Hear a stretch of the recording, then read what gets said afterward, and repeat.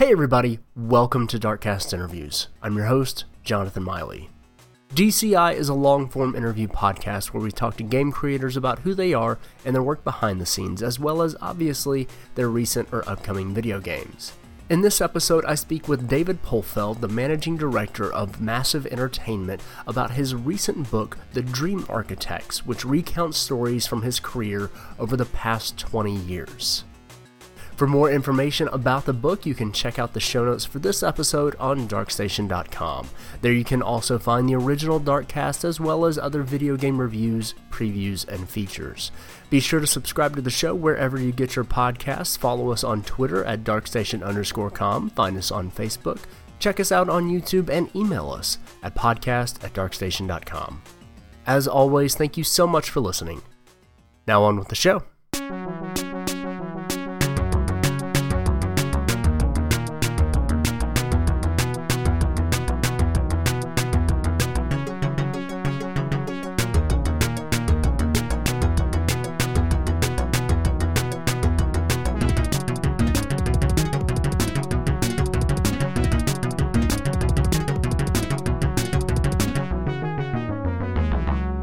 Everybody, and welcome back to Darkcast Interviews. I'm Jonathan Miley, and joining me for this episode is David Polfeld. How are you doing, David, and welcome to the show. Hey, thanks for having me. I'm doing great. It's evening here in Sweden, so a long workday comes to an end with this lovely chat. Very nice, very nice. I hope you've got something nice to drink, maybe a beautiful sunset to look out on.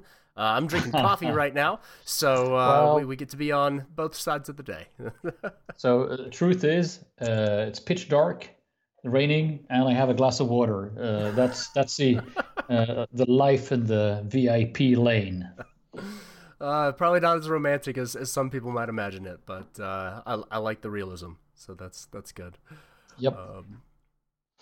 Well, so we're here today to talk about a new book that you wrote and came out last year called The Dream Architects, and it's kind of about your story and the last 20 years of video games with David Polfeld. And honestly, it's been a while since I've talked to anybody about a book. And usually, I talk to you about your studio and about about your previous work on video games, and then we start talking about your newest project.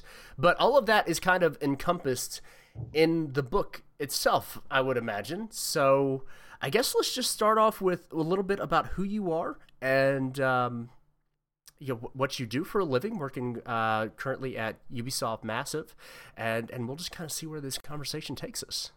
Yep, sure. As you said, there's a lot of stuff about me and the projects I've been working on, and what I think is important when we make video games is in the book. But let's not hesitate to dive into that. I mean, it's not like everyone is going to read the book, so we can just as well share some of the highlights during this conversation.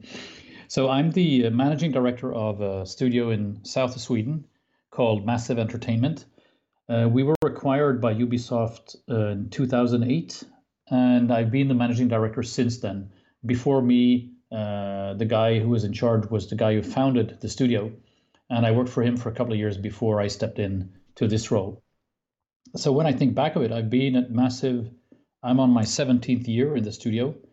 I'm on my 12th year as a managing director, and time flies, obviously. Yeah. I think we're most known for The Division, which is a game in the Tom Clancy series. And we are currently working on two incredibly interesting projects. We're working on a game for the Avatar movies, together with James Cameron's team at Lightstorm. And we're working on a Star Wars game together with Lucasfilm. So we're currently busy with at least 3 AAA projects and a bunch of other small things, but The Division, Star Wars, and Avatar is what's keeping me busy at the moment. And I feel like the Division in and of itself would keep you pretty busy. That's a game that I've paid pretty good attention to over the last couple of years, and I can only imagine one stick in the fire that's that big, having potentially sticks in the fire that are also that big. That just seems That's a lot of plates to juggle. That's Yeah, it is. It is. And if well, I think one of the things that really helped me during my journey is that I started small. I started with a 2-man project, and then with a 7-man project, and then with a 20-man project, and so on. And when I joined Massive, we were around 40 people. So it felt like you could know everyone and you could learn everything from the ground up.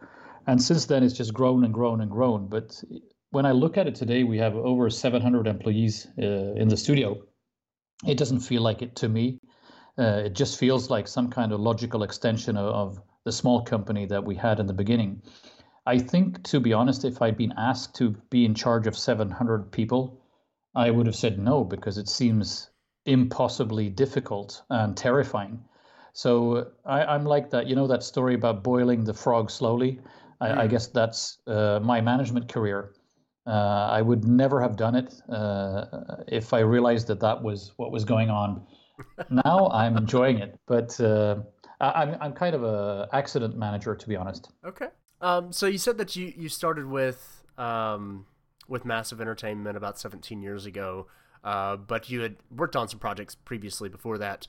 Were you working in video games before then, or what kind of brought you up to Massive? Yeah, that's. I mean, part of that is in the book, but I want to say something also about the book, that I've realized that a few people take it more literal than I intended it to be. I don't really think of it as a story about me, as it in the sense that my story is so important people need to know about it.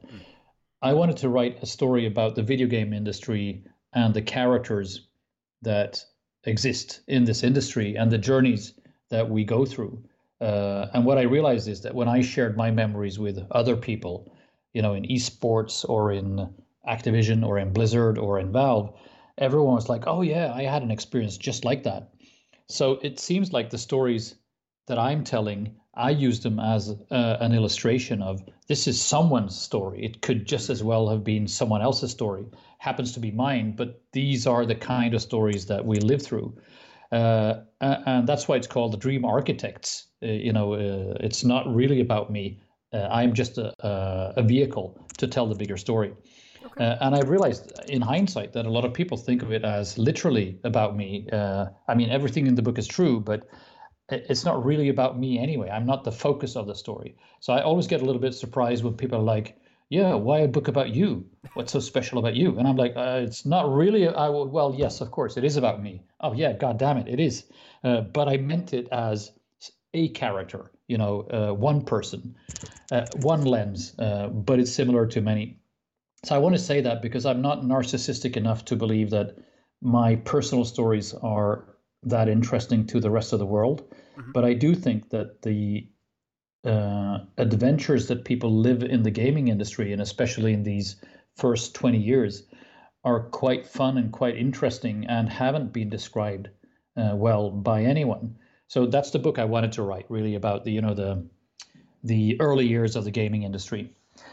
I come from a very different background, to go back to your question. I'm from art school. I have a master's degree in fine arts.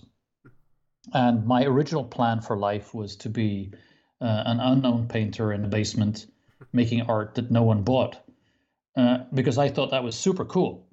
Everyone I admired was basically like that, some unknown niche artist with no audience. And I thought, oh my God, that's so great. I want to be one of them. I was perfectly happy with that. That was a great plan for me. And then almost by accident, I was living in Stockholm in the mid-90s in Sweden. And that's when the IT bubble really exploded in Sweden. And suddenly everyone got a job. Everyone was just hired by an IT company somewhere. And it didn't matter if you had any skills or if you were a bass player or a painter like I was. You just got a job and everyone thought it was going to be amazing. And of course, the IT industry in itself was incredibly boring, and doing consulting for, motor companies and early websites was incredibly uninteresting. But during those years, I began getting to know programmers and engineers. And that was completely new to me because I'd been hanging out with musicians and authors and painters like myself. But then when I met engineers, I realized, oh my God, these people have this amazing skill to create new worlds. Even though they're virtual, they're actually complete in a weird way. Mm-hmm. And I got really interested in what programmers could do. And that was the beginning, I would say, of how I got into games. And in the beginning, we just did small games, 2-man projects, but it quickly spiraled into something much, much bigger. And I would say that the last 20 years I've been working on big games. But of course, a big game 20 years ago was a very small game compared to what we're doing today. Right. Very cool. So, was it one of those projects that kind of either caught Massive's eye towards you, or the other way around? What made you want to work on, I guess at that point in time, real-time strategy games? Yes. So I was working on. I was working in another studio in Malmo, and we were neighbors with Massive. So obviously we bumped into each other, and it was a very small community of developers. Everyone knew everyone. And the projects I was working on didn't work out, so I was running out of options, and I was actually ready to give up on the video game industry because I couldn't make it work. And then this guy called Martin, who had founded Massive, he said, "Well, why didn't you come work for me?" And I was like, "Yeah, sure, why not?" And I started working for him, but it quickly became much more serious because Martin was a couple of years ahead of my smaller gig. And he had more people, and he had better engineers, and he had better backing. So it was a pretty big leap for me at the time to go from, a 7-man project to a 40-man project. And also the bigger business, they were owned by Sierra at the time, which was a subdivision of Vivendi Universal Games, which later acquired Activision in this giant merger that became Activision Blizzard. Mm-hmm. So we were there in the early days of that company's journey. But to me, this looked like the biggest stage and the biggest spotlight ever, even though it was just 40-man on the project. Very cool. So I guess at that point, going from being a musician to working on video games, were you an engineer? Had you learned coding? Were you writing? Were you just trying to wear as many hats as possible? What was, or did you get kind of straight into management? Or managing people? How did that kind of all work out? Yeah. Well, I do consider it to be an accident, actually, but it's a combination of things. One, background in art school, which gave me actually an edge in the video game industry because I knew more about visuals and polished visuals and visual communication than almost anyone I was working with at the time. And I'm not a great illustrator or painter, but I understand the topic really well. So I was considered, I think, generally speaking, to be the best artist, at least, theoretically, the best artist, the most demanding art director without being able to do the things with my own hands, maybe. So that was part of it. And then the second one is that I'm incredibly curious as a person. I really like learning new things, and I like meeting people that know something that I don't. And when I meet somebody that I don't get along with, it just piques my curiosity. And I'm like, wow, this is weird. I really don't get along with this person. Well, why is that? And, maybe there's something I can learn from this. And the fact that I have this personality made me a great spokesperson for others, if that makes sense. I was a great foreign minister for Massive, where I was quite curious about the publisher. I was quite curious about the events. I was curious about the gamers. I wanted to sit on the community and, type answers to people's questions, even though they were impossibly hard or really angry. But the challenge intrigued me. And then the third part is that I tend to believe that I'm responsible for everything, even though maybe I'm not. But that turns people into managers. Because if you're in a team, there are some people who only think about themselves, which is perfectly fine. Others who tend to blame everyone else, which is shit. And then there is the third personality, which is, I think I'm responsible for everything that's happening. So this needs to be great. I'm responsible for everyone's happiness and the end result.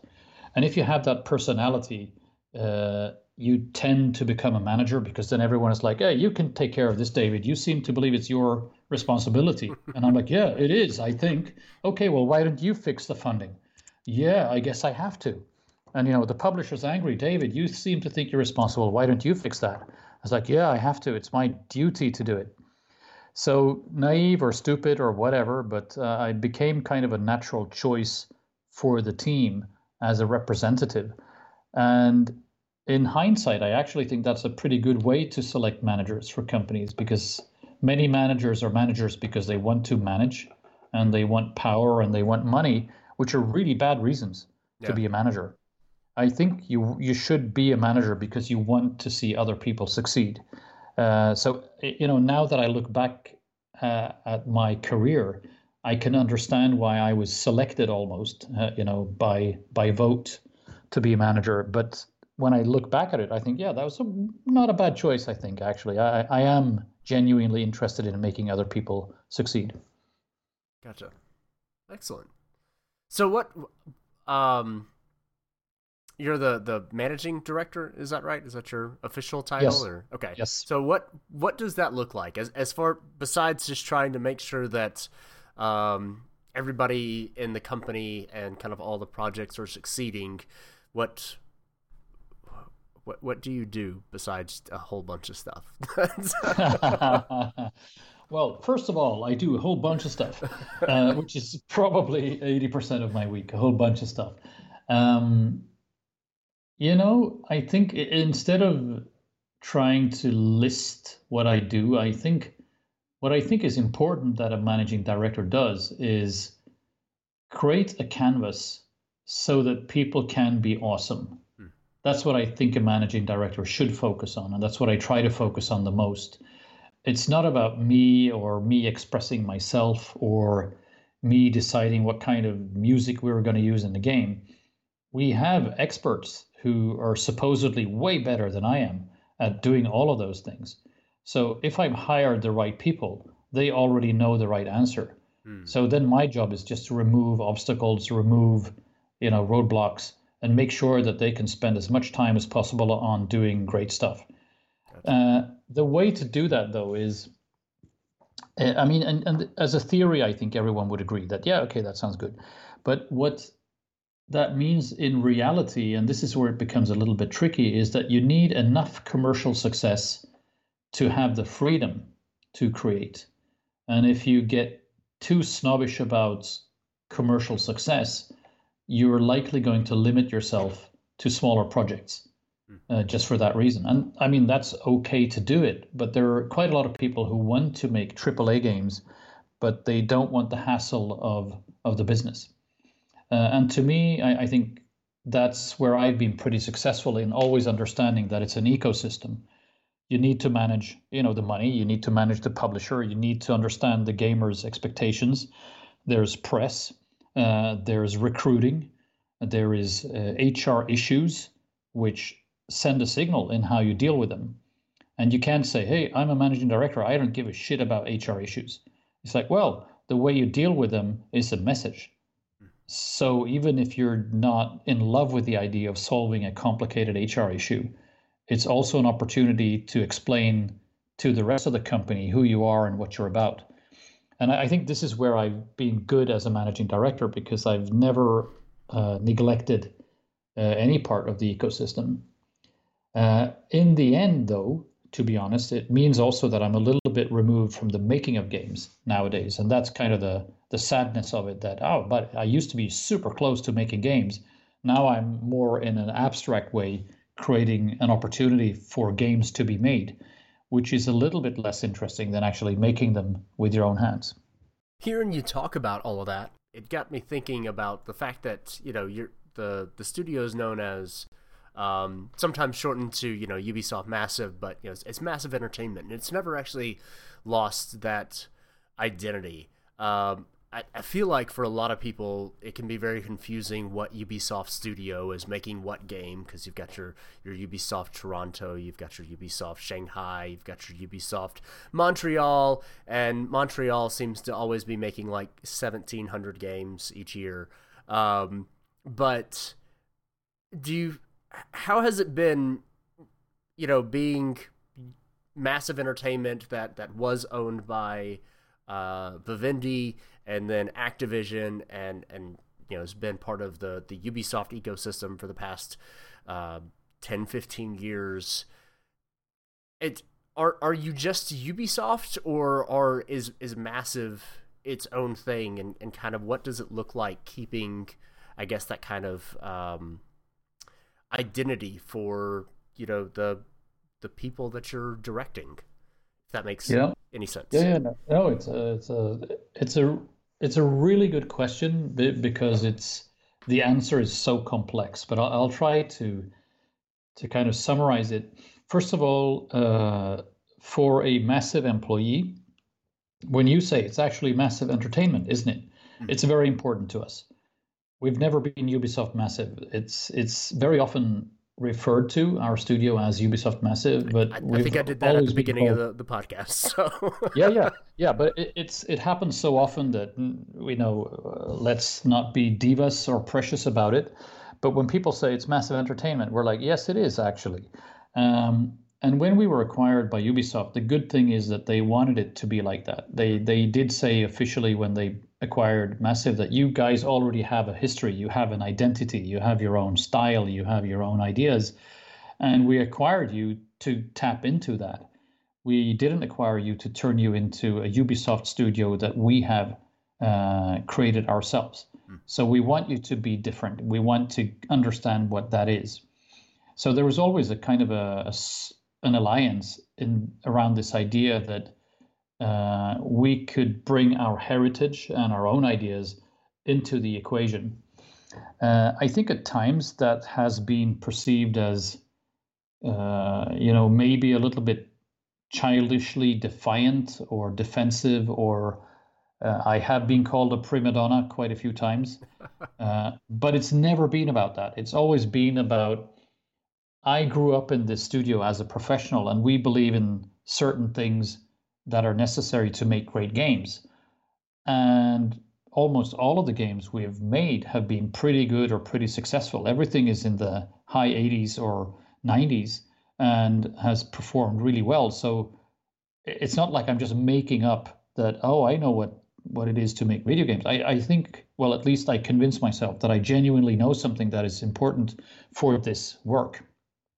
So when people ask me to, it doesn't matter if it's Ubisoft or if it's press or if it's gamers, when they say, you know what you should do? You should really do this. If I don't believe that that's right for the project, I'm not going to do it. And that sounds cool until you're with the CEO of the company who says, hey, Dave, I want you to do this. And I'm like, no, sorry, I'm not. And they're like, what? Yeah, but I'm just telling you. I'm not asking you. Yeah, I can't. I'm sorry. I work for the quality of the project. That's my loyalty. And I can't do anything that I don't believe is actually in the interest of the quality of the project. So the conflicts we've had with Ubisoft have been in those moments when they were pretty convinced that they had something that needed to be done inside a game, and we didn't believe it. And then we just said flat no. And we've had to remind Ubisoft a few times that, listen, you acquired us because you believed that we knew something. And this is it. We're not saying this to be uncomfortable. It's just that this is our conviction, and this is how we made our other games, and this is how we believe good games are made. So we don't want to, be childish about it. It's just that we're not convinced about your alternative strategy.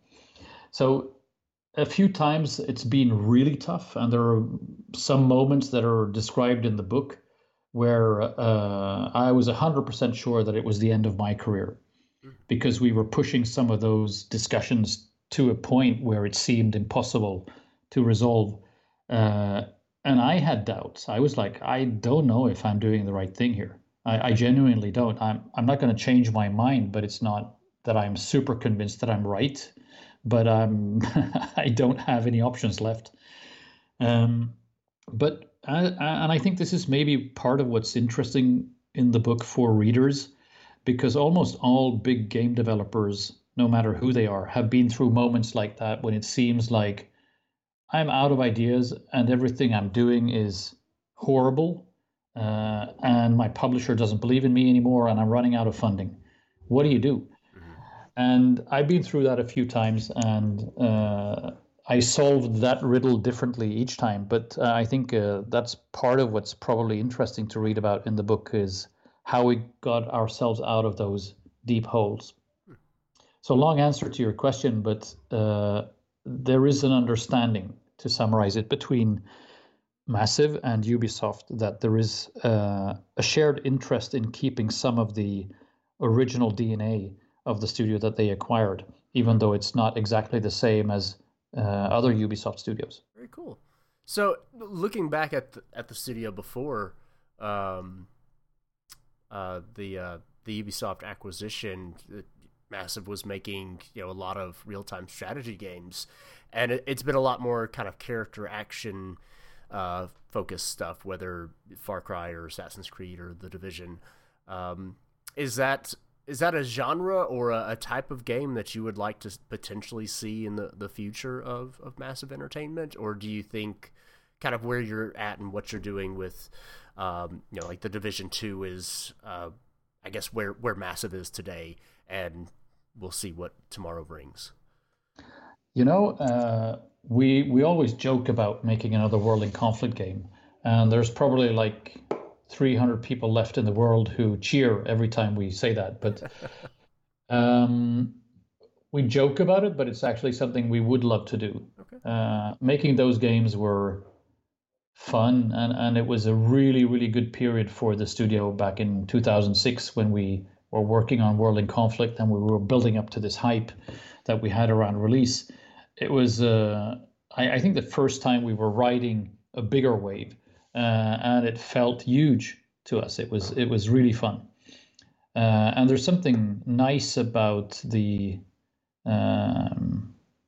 the details of real-time strategy games that really brings out the craftsman in the developer, because you need to pay so much attention to so many fine details, and the balancing of a RTS game is really complicated. So it does require a lot of fine calibration, which is fun when you're a developer to find that perfect sweet spot. Sure. Then, so when I inherited Massive, I genuinely thought that Martin had done a great job. I was like, but he's great. I don't want to change anything. Oh, wait, hang on a second. I do want to change one thing. We were stuck in the RTS genre, and we were a PC-only studio. And at the time, early 2009, this was a dying niche of the gaming industry. PC games were so pirated that you could almost not make any money on anything that was on PC. So that was dying quickly. And for some reason that I still haven't really tried to understand or analyzed, real-time strategy games were also a dying branch of video games. There are very, very few of them left. But there was a time when we had Company of Heroes, we had Age of Empires, we had World in Conflict, we had the original Warcraft games and Starcraft games. There were many games that were absolutely amazing in this genre, but not so many anymore. So when I got the job to be a managing director in 2009, that was the one thing that I wanted to change. And it was probably the first course correction that I did was look at other platforms, look at other genres. And through various hoops and loops, we ended up working on a couple of things. But it wasn't just Assassin's Creed. It was also Just Dance for a bit, and also an anti-piracy system for a bit. All of these are described in the book. So it wasn't as straightforward, I think, as it might look post The Division. It looks like we knew exactly what we were doing. But there was a couple of years, I think, even, when we were exploring how to move from PC RTS to broader alternatives. Gotcha. Just out of my own kind of curiosity, what was your relationship to Assassin's Creed Revelations and Far Cry 3? Just because those are two of my favorite games from those respective series. So I guess how much did you have to do with them? Well, first of all, it's explained in great detail in the book, so you can read about it there. But very different stories. Far Cry 3, we were supposed to just add a multiplayer layer, and then it became a co-op layer. And then once we started working on it, we got heavily invested in the engine and the evolution of the rendering, especially of the engine, and the controls. we had a lot of fights about the control schemes. And I don't know if it's in the book. I think it is. We built an amazing machine that we call the Frankenstein controller, which allows you to retro-engineer any kind of control scheme from any games. It translates what you're doing with a controller into numbers. So when you push a stick on your Xbox controller and you have an acceleration in the game, the Frankenstein controller measures exactly how is that acceleration translated into numbers, which meant that we could copy any kind of control scheme from any game if we wanted to. So we had like access to a perfect imitation of control schemes from any other first-person shooter. And we tried to push that into the game. And at that time, Montreal was a lead studio, and they didn't like it because they had too much pride in it. So they said, no, we're not going to copy anything. We're going to make our own control scheme. And we thought, no, it's not good enough. We have solutions here, and we can give you any kind of solution. Like, this great restaurant, like, I can cook you anything. But in the end, one version of the controls that we delivered, I think, is the one that made it to the game. So we were much more involved in the overall experience of Far Cry 3 than I think the credits seem to imply. Okay. When it comes to Assassin's Creed Revelations, the story is completely different. We were working on something that was intended to be indie. We were inspired by David Lynch and progressive rock and, these fairly uncommercial ideas of RT expression. And Paris really, really liked those demos. And they were quite weird and very poetic. And then someone decided that this was going to be translated into coma sequences in Revelations. So when the main character is in a coma, what does the main character experience? So they kind of took these poetic, weird demos and squeezed them into Assassin's Creed, which I think in hindsight, it was a little bit weird. But I think what's frustrating for us is that we had very little time to translate demos into a final product that was going to be inside an engine that we didn't know that well. And I think the original demos are still way better than what's on the disc. But they are untranslatable, I guess. But I think if we had had a little bit more time to get to know Anvil and to translate what we were doing into that context, I think it could have been way better than it was. Now, I think they stand out as something made by David Lynch, which means that most people think it's just weird. And then there are a couple of people who love it. Excellent. So as far as kind of the history of Massive goes, I guess the next big thing, you mentioned Just Dance. So that's I've never played a Just Dance, but I guess we can't leave it out of the annals of history. What we can. So tell me about Just Dance. No, we can leave it out of the annals of history for sure. So the truth is, we were exploring a technology very early that was a version of streaming before streaming was a thing. Now, everyone, I think, in the gaming industry understands what streaming is and what it can be. But this was way, way earlier when it wasn't known as a concept. And I had an engineer who was trying to work on how do I control what's happening on a remote server with my telephone. And he built this software that allowed him to come into my room with a telephone in his hand and then log on to a server and play something just by moving the telephone. And I was like, where is the game? It's not on my PC. It's not on your telephone. Where is it? And he said, it's on a remote server. And it's like, well, how do you control it? Well, I control it with my telephone and it's broadcast on your screen. And we're like, oh my God, this is amazing. It's mind-boggling. And at the time, it was really revolutionary. It was something that gave people vertigo. It's like, I don't even get how it's connected. So it was a very, very new idea at the time. And then we looked for an IP where this could be useful. And we suggested to Ubisoft, we said, why don't we try to build this for Just Dance? So instead of playing it on a console in your living room, You can play it with your telephone on any screen, anywhere. And they got it. So we started developing the project that was called Just Dance Now, which is one of, you could say, one of the standard ways to play Just Dance nowadays, where people mostly just play the game with their cell phone. They still play it on the console, but you can play it on the web, you can play it on the PC, you can literally play it anywhere. So I guess the version we began developing as a kind of a branch of Just Dance has become the standard Just Dance now. But we stopped working on it a couple of years ago.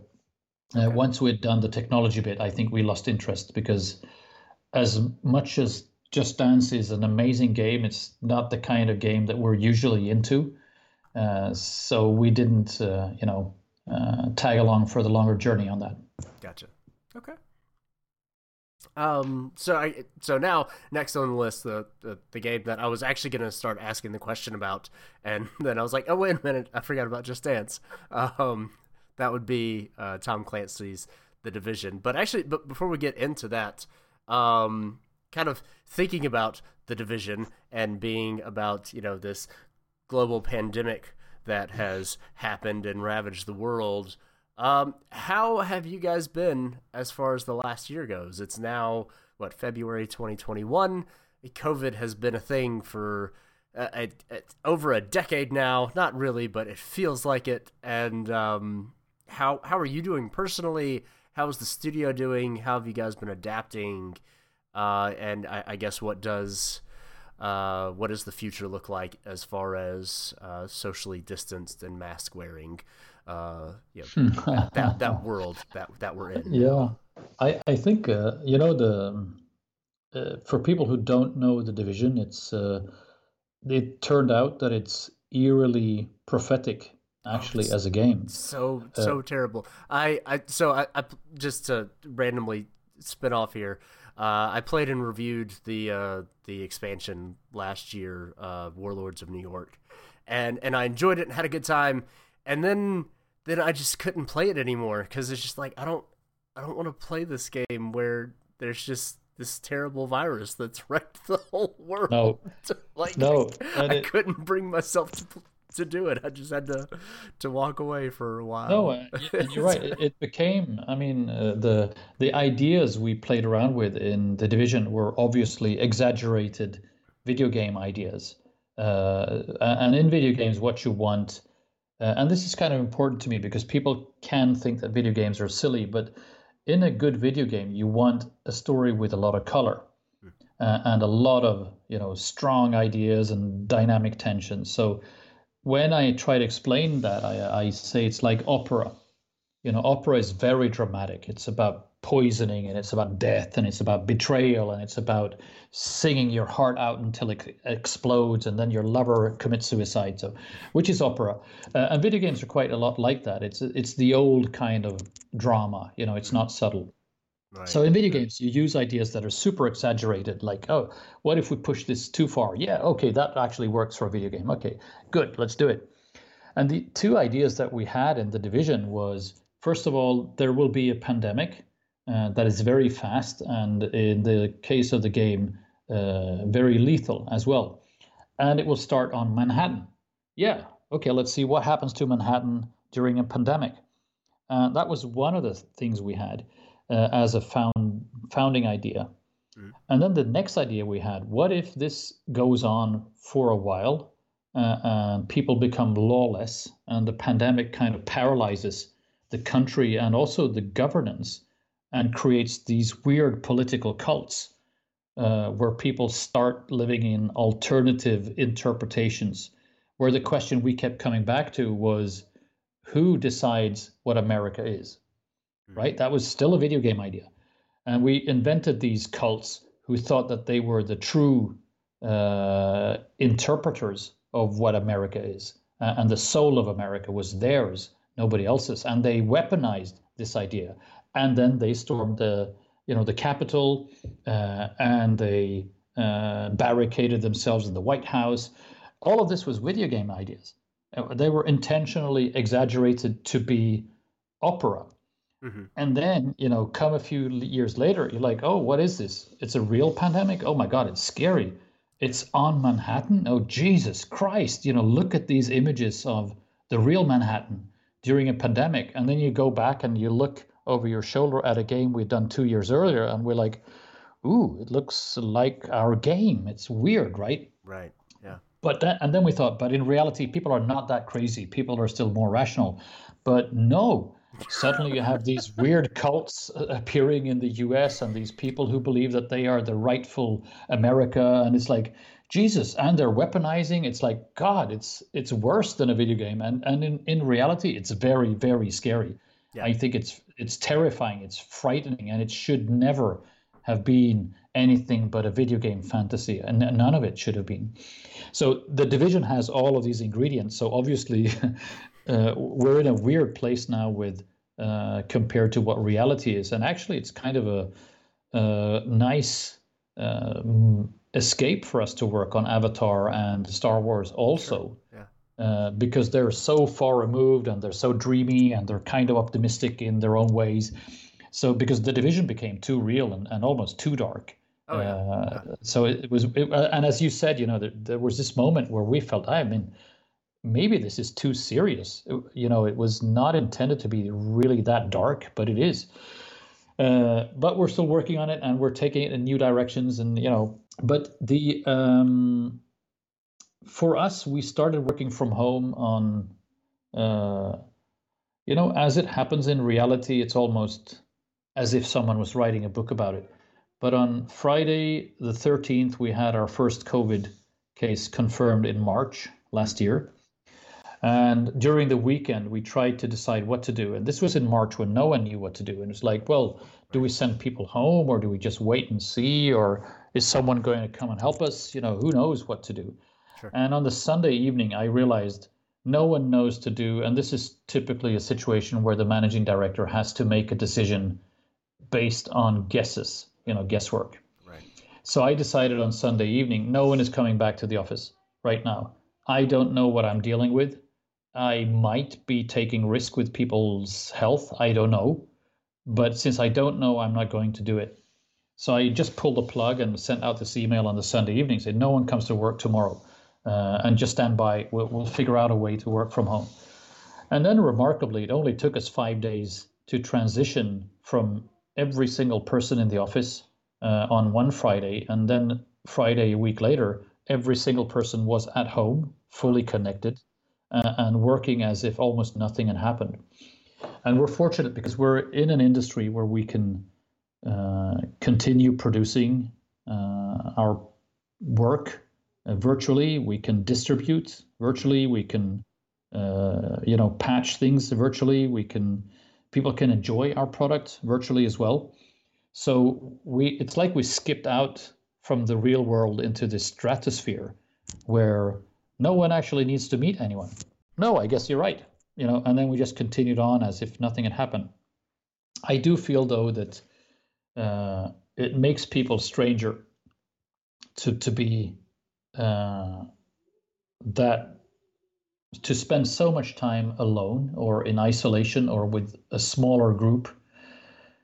I think it feels comfortable because you're not exposed to the friction of other people. Mm-hmm. But I also think it makes you socially a little bit weird because you live in such a small bubble where things are adapted to your own needs.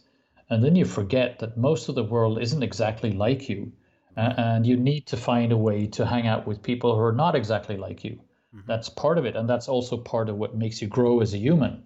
So these small frictions that you have in an office, or the meetings where people don't agree, or the moment at the coffee machine when you discuss something that just happened, I think they're much more important than we realize.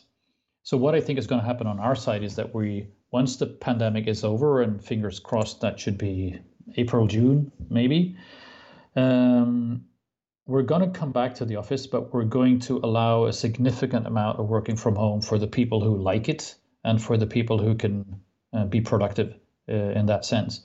But I don't think we're that interested in letting people never meet others. Mm-hmm. There's some people who think they want to, and they believe that it's good for them never to meet other people. But I'm not sure I agree completely. I think other people can be a little bit annoying, but maybe that keeps you sane as well. So, isolating yourself from all human contact, I don't think is a good idea, generally speaking. Sure, absolutely. Absolutely. So, I guess I've got a couple of questions going off from there. But first, I'm happy to hear that you guys were able to adapt seemingly super easily, and you guys have been able to continue to work and be productive and do all the things that help make life fulfilling. So that's fantastic. Going into the division a little bit. The weird parallels to reality and how crazy the United States is, or maybe was. Hopefully we're a little less crazy right now after the most previous inauguration. But if you go back in time just a little bit, with people storming the White House and whatnot, the most recent campaign or announcement or whatever for the Division 2 is actually kind of a crossover thing, some DLC kind of stuff for Resident Evil. Mm-hmm. What was kind of the impetus behind that? Because I don't know. In talking with you now, it almost feels like you want to go, okay, let's go somewhere that feels like it still fits with the Division, but just separates us a little bit out more from reality because hopefully zombies don't exist. Yeah, watch out. Everything that's invented in the Division becomes reality. So let's be careful. But the no, it actually came about in a very different way. We as you probably know, people who make games like to hang out and meet other people who make games. It's a fairly tight-knit community, and there's a lot of mutual respect. And even though we compete on some level, I think there's also a family vibe around it because we're experiencing similar things and trying to be good at similar things. So it's in some way you share the journey with other people, even though they're officially your competitor. And through some of those connections, we've gotten to know people on Resident Evil. And when they were about to reach their anniversary, they started asking, people they know, like, hey, we're having this anniversary. Could you be part of it one way or the other? So there are Resident Evil connections and tie-ins and celebrations and nice little nods and Easter eggs in quite a few games. We did our take on it, and I think, under other circumstances, we could have done an entire zombie mode. But that's almost a new game in itself, so it would have required a little bit more time and resources. But it's more like a friendly handshake to some people we have tremendous respect for. Fantastic. That makes sense. But I still like the idea of just trying to maybe make the Division too far out there. It's like, no, this can't happen. Watch out, right? Until a couple of years from now, when the first zombie case is found, thanks to its prophecy in the Division. Yes. So I guess we're like one of those medieval prophets. Oh my God! Wow, I didn't realize. Oh, this is horrible. So kind of going into the Division, that was really after the Ubisoft acquisition, Massive made the expansion for World in Conflict, Soviet Assault, but then everything else that we've kind of talked about, you've been working with other studios on projects and kind of collaborating. But the Division was the first, like, this is what a massive entertainment game is in 2016 or whatever. I think that's when that came out. But how did that come about? Was it the idea of the online and being able to play with other people? Was that more of the impetus? Was it wanting to figure out how to make a new Tom Clancy game? Was it how did you guys come about landing on the Division and making it what it is? So I think for the people who are interested in how the video game industry works, I think that's probably one of the chains of events that is pretty well described in the book. Okay. Because I wanted to explain to people who are outside of the industry, but also for aspiring game companies or younger game developers, that these were the strategies we applied. This is how we came from doing, co-development on Just Dance and Assassin's Creed and Far Cry to launch one of the biggest franchises in the company's history, and I mean Ubisoft's history. And it's not easy, and it required quite a lot of small, smart chess moves that we did fairly consciously, and some of them with more luck than others, and some of it just with pure grit, to be honest. But it's one of the things I really wanted to explain in the book is how does that even come about? How does a game studio go from being still fairly niche, in the RTS genre, to launch a giant franchise like that? What were the reasons and the pieces of the puzzle that made that possible? So I think if someone really wants to know how that happened, it's well worth reading the book. I think there's a lot of good advice, to be honest, not to pat myself on the shoulder, but I think there's a lot of good advice packed into that story. Things like never burn any bridge. I've always looked at every relationship I've had professionally as this might be important to me. This person might know something I don't know, or this person might be someone I need as an ally 2 years from now, or this person might just be the person who's going to tell the next joke that makes me laugh. Who knows? But don't ever burn any bridges, because lo and behold, 2 years later down the line, you meet this person and you remember, oh, I was a douche last time I met this person, and now I need them to do me a favor. Too late. That person hasn't forgotten. So I think I invested in a fairly wide net of positive relationships and positive experiences that made us eligible for making a AAA game with that kind of budget. But there were also moments when we were openly defiant that are described in the book, and especially one where after Far Cry 3, we had a small R&D team looking at Tom Clancy and The Division on request from Ubisoft, but it was still fairly small. And my boss was very happy with the results of Far Cry 3, and she said, hey, I have this great idea. I want you to work on Far Cry 4. And my answer at the time, and this is not as well thought through as it sounds, but the words that came out of my mouth, and I regretted it instantly, but too late, the words that came out of my mouth was, I'd rather be unemployed. And she looked at me like, what? I'm offering you a chance to be on Far Cry 4. It's probably going to be hugely successful and great for you in the studio. And what I meant was that we had imagined or we had programmed ourselves to believe that we were delivering Far Cry 3 as an investment in our own liberty. Mm-hmm. That was what we thought we were doing, and that's what kept us going every day. And even when it was really hard, we kept saying, yeah, but it's worth it. This is it. This is the ticket. You have to pay the price. Yeah. And then when someone said, yeah, but you're not going anywhere, we're like, what? That's completely unacceptable. And I was really taken by surprise, because I think what she was saying was the rational thing to say. But I think in my head, it felt like madness.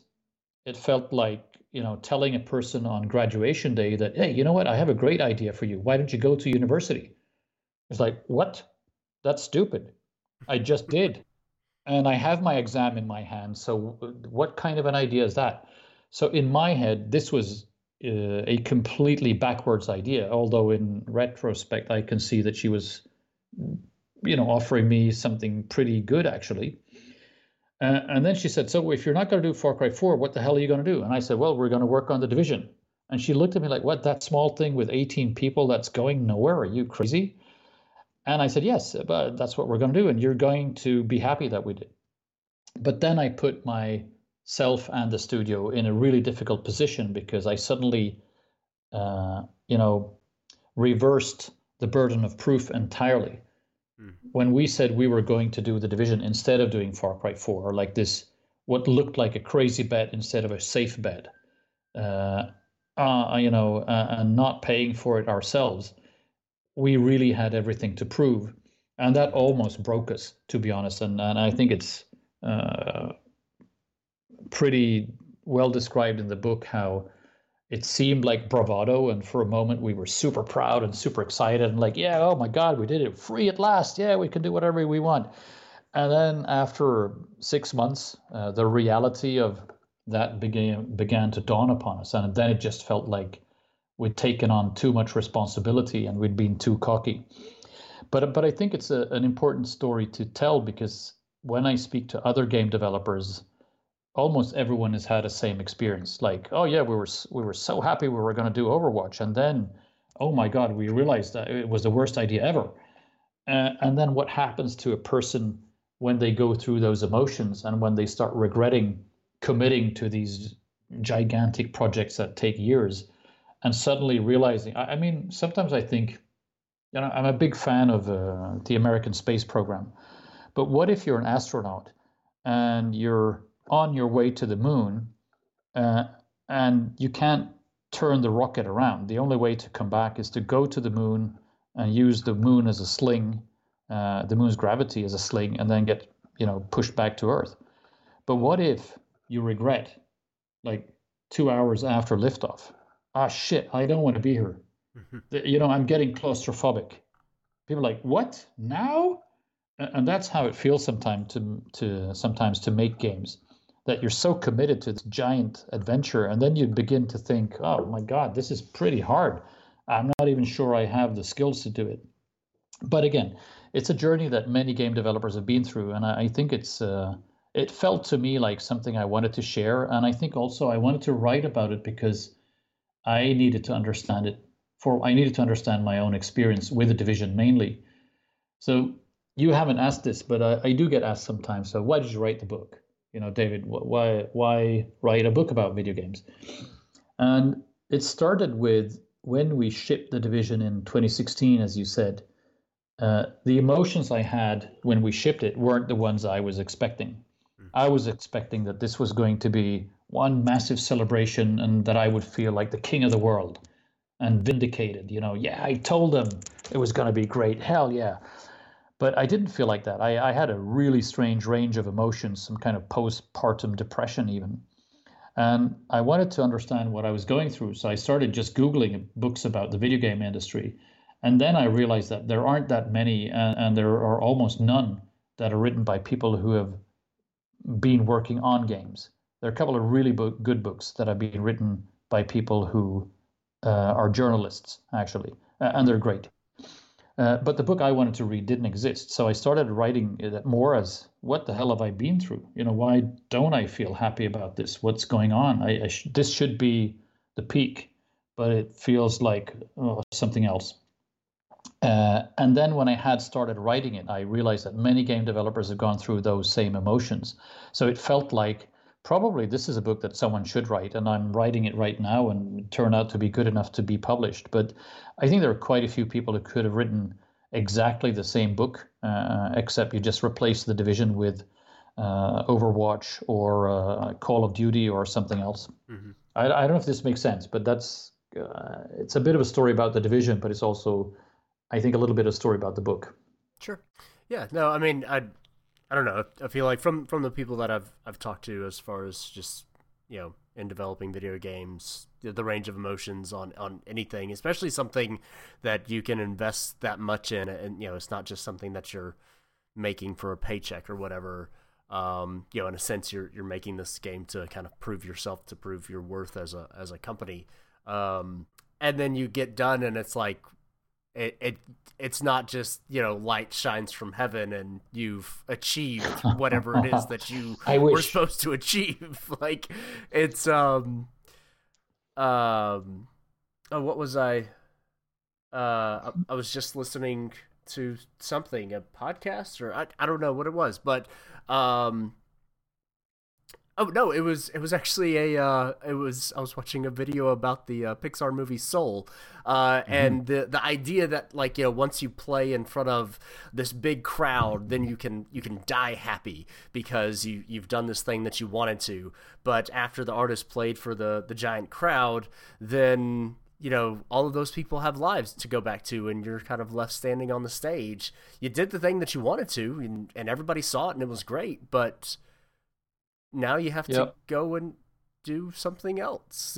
Like, yeah. it doesn't end with the wonderful performance like a movie does, or something. No, and you're talking about something that is almost central to the Dream Architects, which is a kind of an investigation. Again, using myself as an illustration, but Hmm. as a vehicle, but an investigation into this confusion of person and persona, Hmm.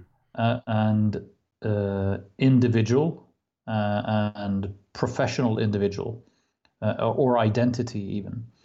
And I think what many artistic jobs bring is actually an intoxicating and quite wonderful blend of all of those things into one, where you believe that your work is your identity and the success of your work is who you are or Hmm. not. And it's incredibly fun and interesting to be in jobs like that. But it's also a little bit confusing, and it can be incredibly damaging because if you don't perform well and you have confused your performance with who you are and your worth, you're taking a lot of risk for something as silly as a guitar solo or something as shallow as a video game. And I'm not being very explicit about this in the book, but it's really one of the themes that I needed to explore because uh, I had really genuinely confused all of those things into one. And I couldn't separate what was uh, my worth from the success of a project, Right. or who I was from who I am at work. They'd all become one and the same. And I don't want it to be very different. I like jobs where you can be passionate and you can be yourself and you can be honest and you can have it's relevant to who you are. I like jobs like that. But I do think that we need to learn as we uh, get more professional that a craftsman also knows, the boundary of the craft and the person. And I think in the old guilds, in the medieval guilds, I think they were pretty good at teaching people that yes, you're a painter, but you're also Don Giovanni who needs to go home and feed your Hmm. kids. Hmm. It's also a job. It happens to be a job that you love and you're super passionate about, and you care about every single thing you do, which is very fun or rewarding. But it's a job, so don't get confused. And I think we've lost this in modern schooling or in the video games or in the entertainment industry, where there's a constant misunderstanding of identity and persona, which are different things. And there's another book I read that is wonderful, which is written by, I'm not a giant fan of the British band Suede, but Brett Anderson, their vocalist, Hmm. has written two biographies, one about before he was in Suede and the other one when he was successful with Suede. And he spends a lot of time, untangling his own confusion between who he was as a rock star and who he was as Brett, which for a long time for him, they were exactly the same. So having an audience that didn't appreciate his performance made him hate himself genuinely and pushed him to a really bad, destructive life. And at some point, he realized that exactly what you just said, which is that this is an audience. They're watching a performance. This is not a personal relationship for them. I might be very heavily invested in this moment, but for them, they're watching something and they go on and they live, it's part of a broader experience. But for me, it feels like everything. Hmm.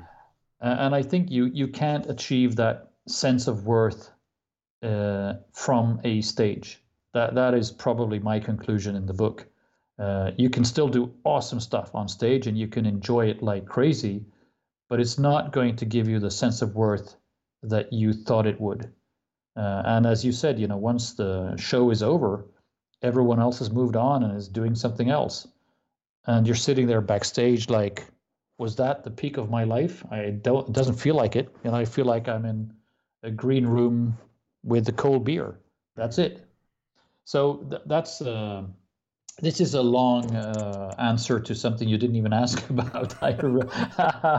Sorry about that. But when you started talking about the Pixar movie or the backstage of Soul, it just made me realize that that's exactly one of the things that I needed to untangle in my book, because I needed to understand it. And I came out healthier once I realized how to have some boundaries. It's not a major difference, but there needs to be some boundaries.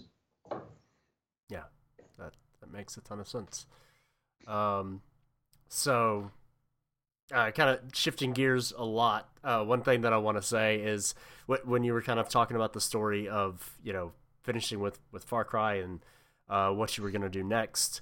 I don't know. I, for one, at least appreciate the answer that you gave. It might not have been the best in the moment, but at the same time, I don't know, it kind of goes back to what we were talking about with Massive Entertainment having its own identity. And especially from an outside perspective, I feel like a lot of people have a hard time differentiating between all of the Ubisoft studios. And if Massive had just gone and done Far Cry 4, it could have easily just become, like we were talking about earlier, Ubisoft Massive, where it's just, it's just another Ubisoft studio, not its own thing. So over here, I'm very much appreciative of that answer, and that you guys have continued to. Thank you. Kind of, I've taken a lot of flack for that, and I genuinely don't want to be a guy with an attitude. Yeah. I literally absolutely don't, and it's unfortunate. I think that sometimes my priorities come across as I have an attitude, but the other side of that is that why would a person like James Cameron want to work with a game developer like us or some other game developer? And what I realized is that once you come through, just surviving as a game developer or doing some games and then doing bigger games and better games, is that a person like James Cameron, he's only looking for a game developer that has that integrity, because he can only work with people who have that kind of integrity, because he wants to make the best worlds and the best movies and the best games ever created. So he has no time and no interest in people who don't protect what they're doing. The fact that we consider ourselves to be a bit like hobbits, we're loyal to the beauty of the door of our house. That's what we care about. It needs to be great. Yeah. And then people can say, well, you're not very good at business, are you? And it's like, well, actually, I didn't think about business. I thought about carving this door because it needs to be beautiful, because it's a hobbit door. Yeah. That's what we do. But then finally, I think we got rewarded when we met people like Cameron, for one, but also the team at Lucasfilm, who we're working with on Star Wars, where they genuinely appreciate that kind of attitude.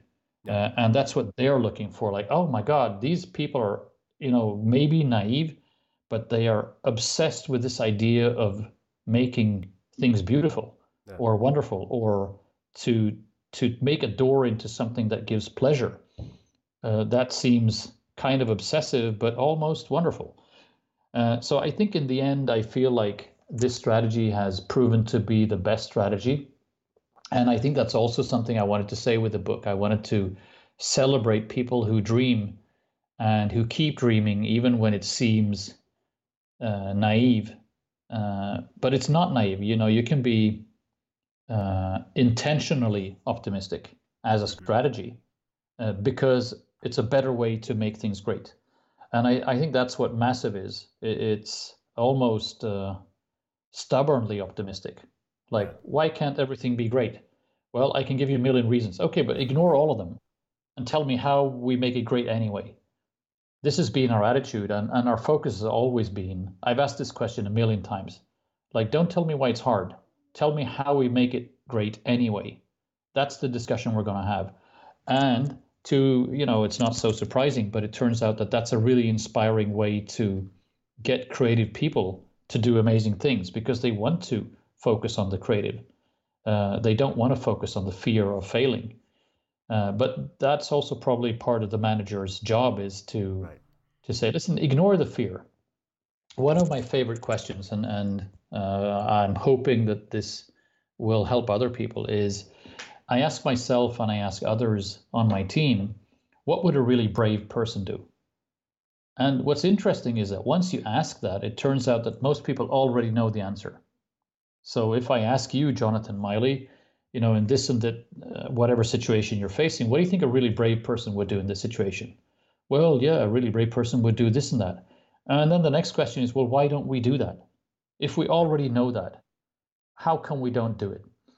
And then people start realizing that, oh my God, I have all of these reasons and all of these excuses and all of these fears and all of these things that are preventing me from being courageous. How many of those can I remove? And most people can't remove all of it, and probably that's good because we would be insane if we did. But if you just remove half of the things that are stopping you from being brave, your life becomes a lot more interesting. And probably other people perceive you as much more productive too. So I'm not into this, life coach mumbo jumbo, but I think as a game developer, it's a good question to ask yourself. What is the bravery? What is the brave option? And if you do that, your game will be better. Normally, it sounds simplistic. It probably is, but there's a lot of wisdom in that attitude. I've found. Yeah, absolutely. Well, I kind of like where we've gotten to. I know that there is a future ahead of us with, you've already kind of mentioned the Avatar game and the Star Wars game, but, there's also NDAs and stuff involved with those, and there'll be announcements for those in the future and stuff like that, so that I'm not really worried with talking about. And I feel like, I don't know, you kind of wrapped up a lot of our conversation there. So the last thing that I want to do now is a part of the show that I call the end game, which really doesn't have anything to do with what we've been talking about. It's just some personal questions for yourself. And the very first question is, if you could go out drinking with any video game character, who would you like to go have drinks with? I thought you were going to say any video game creator. And I think I had a few in mind. Any video game character. We can do that as well. That's great. Let's make it a party. What video game creator would you like to go have drinks with, and what character is tagging along? Okay, so I bring Fumito Ueda. Okay. Because I want to understand his approach to making games, and then video game character. Oh man, that's tough. Probably Link. I want to know what Link is all about, because Link is such a central hero of all of the Zelda games, but we don't know a lot about Link. So I want to get that guy drunk and know him a lot better than we're allowed to in the games. Fantastic. I like it. So, and this is kind of, these generally, veered more towards video games and stuff like that. So I don't know how we can adapt this, but usually I ask if you could replay any video game again for the first time, what would it be? But maybe if you could remake any video game, what would you let's go with replay. Okay. There are a couple of games that have had a profound impact on me, but today I'll go with something mass market, if you like. Sure. But my first 6 months in World of Warcraft, I miss that experience a lot. It feels like something that I can never have again, but it was fantastic. Okay, excellent. Is that something that have you gone back to like the World of Warcraft classic mode and tried to recapture that, or is that just a lost time? No, I think it's who I was at the time as well, and also the novelty of being in a genuine, real online experience with other players. It was so novel. It was fantastic. I think I'm a little bit too jaded now to play vanilla. But a game that I would love to remake is actually Dark Forces, the LucasArts game, Star Wars Yes. game. Yes. Wouldn't that be great? Yes. Such a great experience, right? Yes. That's right answer. That's I had goosebumps the other day because someone said, "Yeah, I'm playing Dark Forces on Switch," and I was like, "What? They released Dark Forces on Switch? Oh my God, I got to replay the whole thing. It doesn't matter how many or how few pixels there are. I've got to play it again." And then it turns out the guy was wrong, and I was like, "Oh my God, this." I was celebrating.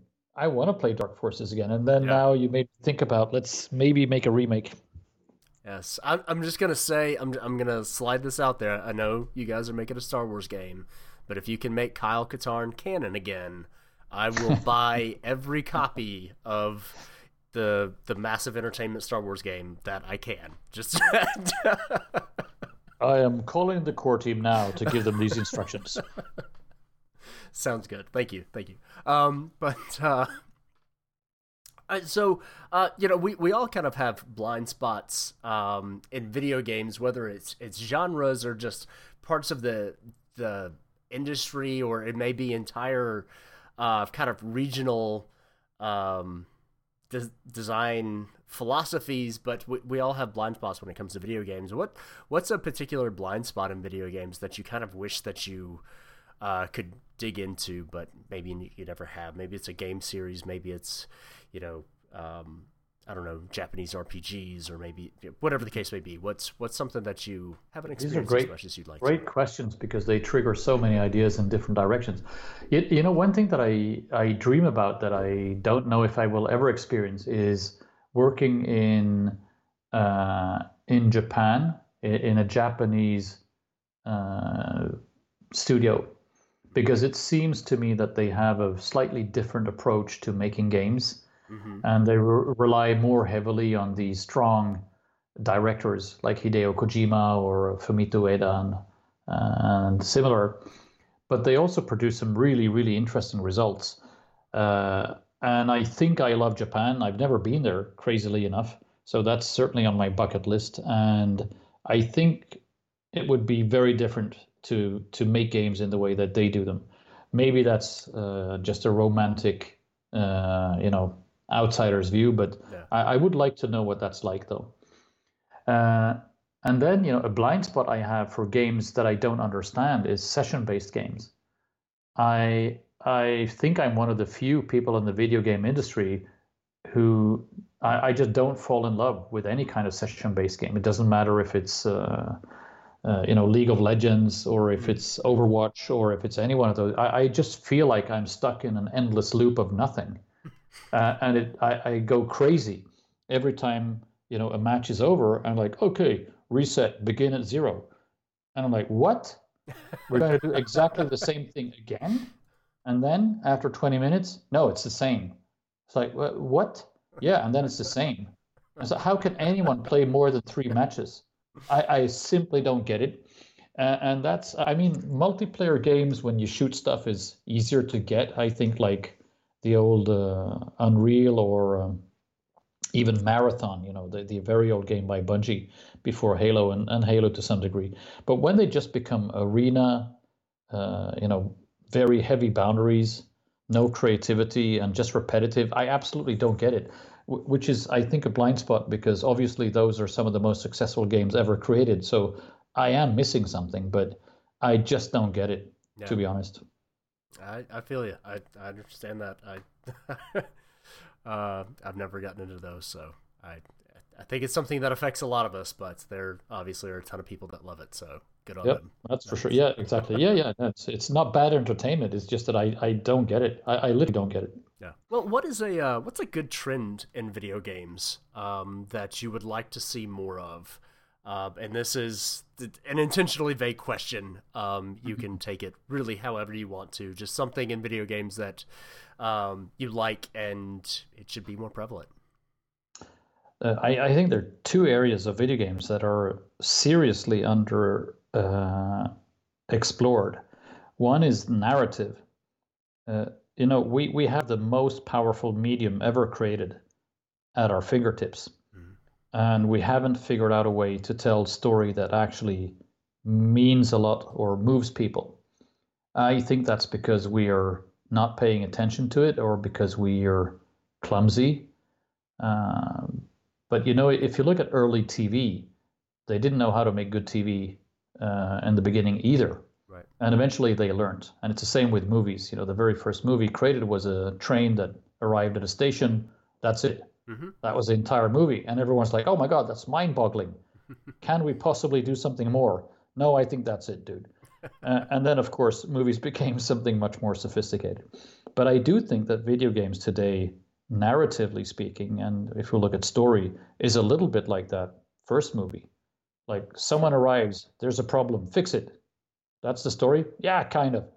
And like, oh, wow. I think we can do better. Yeah. But we need to understand how story is told in a cooperative way. And when I say cooperative, I mean that we've delegated so much of the power to the player. So it needs to be a story that is somehow created together with them. Yeah. You can't force a story on top of a gamer who is in charge of the controller. So how do we do that? I don't know, but I think once we figure that out, it's going to be amazing, way better than old media. The other area that I think is very underexplored is AI, in the sense that we build AI to choose between patterns today. This might be a little bit technical, but the way we build AI in games is we just give it options. Like, hey, you have 16 behaviors to choose from, and the following events will trigger your choice. So now you're in pattern 8 or pattern 9 or pattern 10, and the AI can only flip-flop between them. I think this is incredibly primitive, and it doesn't have to be. So where is the grayscale in how the AI behaves, or how does it adapt, or how does it learn? And just to give you a simple example, if you play a sports game, let's say you play a lot of FIFA, we do have the capacity to create an AI that analyzes your patterns of play and that then chooses another strategy because it begins to see that, oh, you like to play football like this. Well, you know what? We're going to change the way we play defense, so that strategy is not going to work for you anymore. And then you're like, what the hell?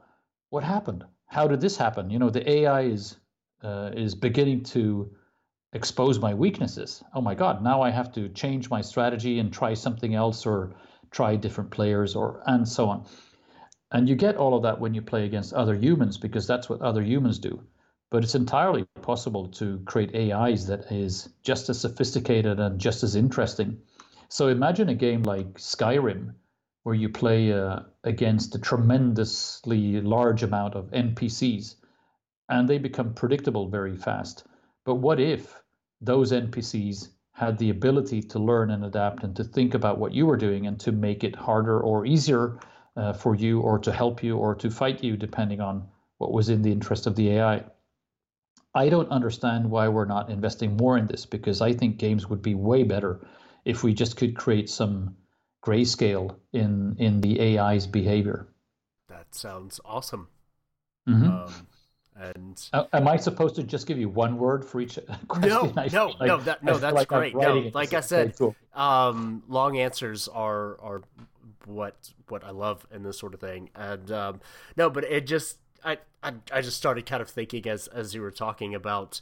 I wonder if actually kind of the answer to both of those things are, or what you said there are actually part of the same answer as far as storytelling in video games, and how AI potentially will play a future in that in terms of reacting to what the player does, because no art is complete until somebody has experienced it, and just the part that the experiencer plays in making the art is much larger on video games than it is in any other media. And so if the art can then essentially respond back in a more sophisticated way than, like you mentioned earlier, picking from one of 16 patterns, how will that kind of I don't know, potentially make that storytelling vehicle work that much better. No, but it makes sense. It makes sense because I think the problem with when we use old school storytelling techniques in video games, we completely shoot ourselves in the foot and I mean, we do it because it's accepted and it works reasonably well. But if you think about it, old school storytelling comes from a sender and it reduces the player to an audience. Right. So that's how we tell stories in games or in movies and in TV. That's okay. And people accept it and they recognize it. But what if the story was actually about you in a way? Mm-hmm. And if we look at, for instance, say that you and I meet in a bar and I'm trying to tell you a funny story, I will begin adapting my pacing and the way I tell the story and, how I reach the punchline and how overboard I go with the punchline, depending on the reactions I get as I'm telling the story. Mm-hmm. So in the end, I am tailor-making my storytelling to you.